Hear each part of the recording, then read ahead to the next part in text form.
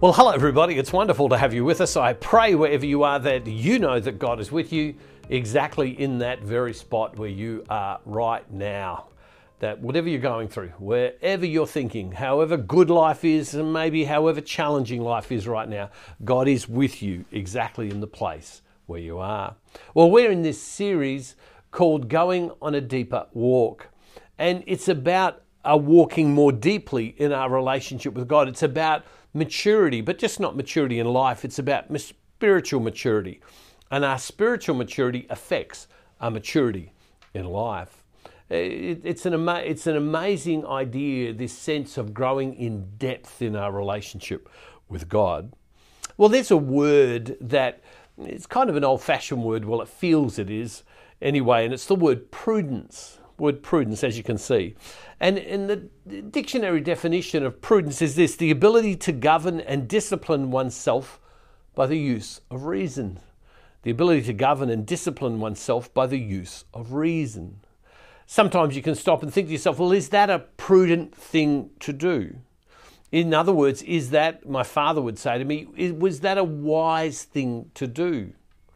Is that wise? You're sure that's the best thing that you should do?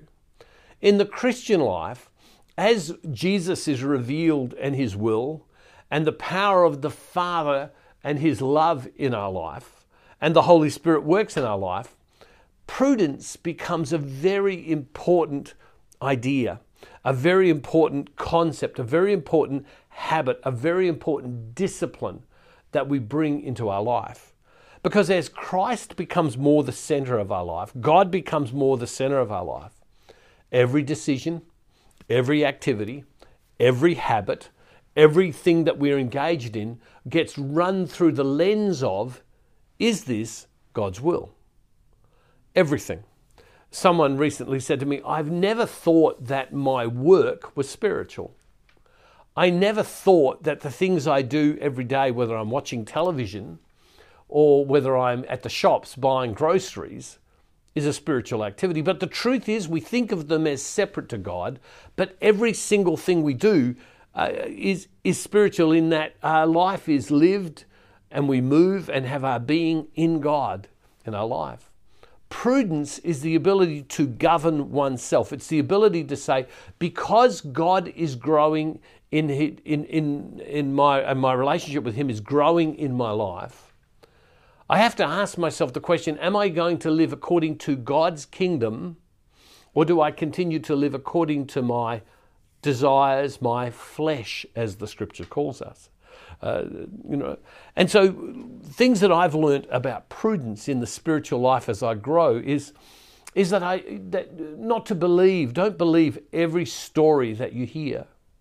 The wise Christian, the maturing Christian realizes and becomes convicted by the whole idea of gossip and talking about people behind their back.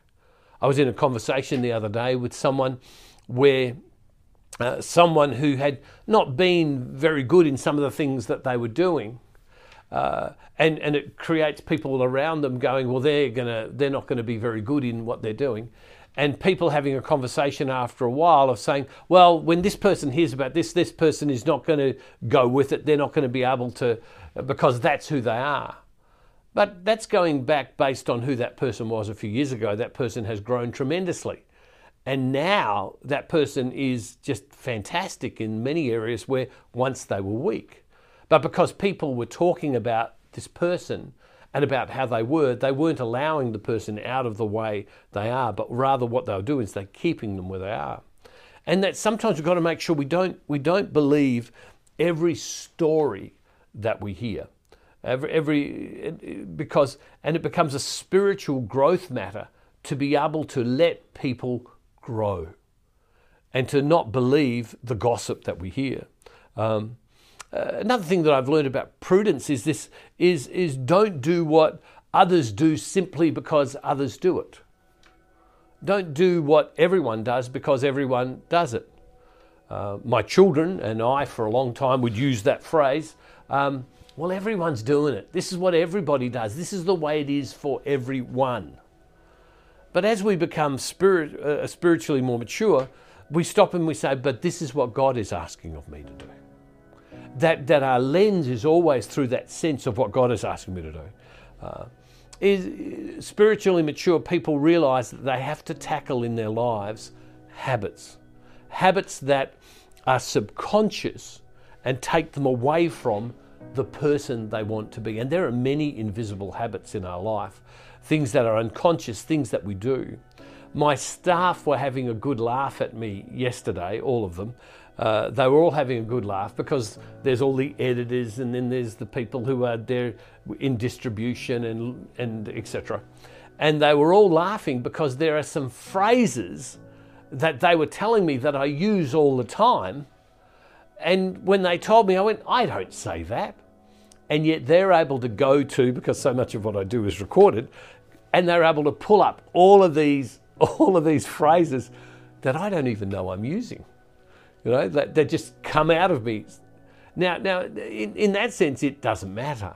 But there are habits in our life. There's ways of thinking in our life. If I raise the name to some people in your life, said the names of people that are in your life, there would be some of you who would immediately think to yourself, wow, you know, that person did this to me. I'm angry at that person. Some of you would cry. Some of you would be happy. Like we have habits that we respond. And a habit can be a very good thing because it's a discipline. But habit can also be destructive. The maturing Christian stops and says, where are there things in my life that I need to go and find the habit and even the subconscious habit and break it? The other thing that I've learned about spiritually maturing people as they walk deeper is that they need to be prepared to let go of their opinion. Their opinions on things that are contrary to wisdom. That as they grow up and get older and more mature in the spiritual life, they learn things and they have to go, well, I've always thought that, I must let that opinion go. And sometimes that can be, well, somewhat humbling because maybe we've made a stand on certain things.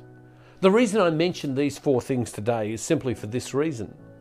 Prudence tells us, and what's prudence? Prudence is the ability to govern and discipline yourself by the use of reason. And what's our reason? Our reason is that God is becoming the Lord and the center more deeply of my life. So prudence tells me that if I'm going to live according to that, there are things I need to go into my life and I need to change. Romans 12 verse 2 says, be transformed by the renewing of your mind, as in we need to renew ourselves. So as we grow in the spiritual life, we need to change. And where do we do that? That's where our prayer is critical. Because it's in our prayer that we examine our life. It's in our prayer we examine how we relate to people. It's in our prayer we examine what we think. It's in our prayer that we look at our actions. It's in our prayer we look at why we did the things we did. So whilst that sounds very practical, the spiritually maturing person realizes that it's in prayer that they need to use prudence to govern the things that they're meant to do according to the reason that they live, which is for Christ. And so I want to encourage you in your prayer today, be self-reflective today. And I find that this is something I come back to all the time in my personal prayer life, is reflecting upon who God is and how am I responding to God in my life. That's what spiritual maturity is all about. It's about recognizing that I need to be prudent. I need to govern my actions and thoughts and heart because of my decision to live completely and totally for Christ. I pray that makes sense to you. It sounds very practical, but it's very much at the core and the root of being a spiritually maturing person and going on a deeper walk. Loving Father, we thank you today that you love us so abundantly.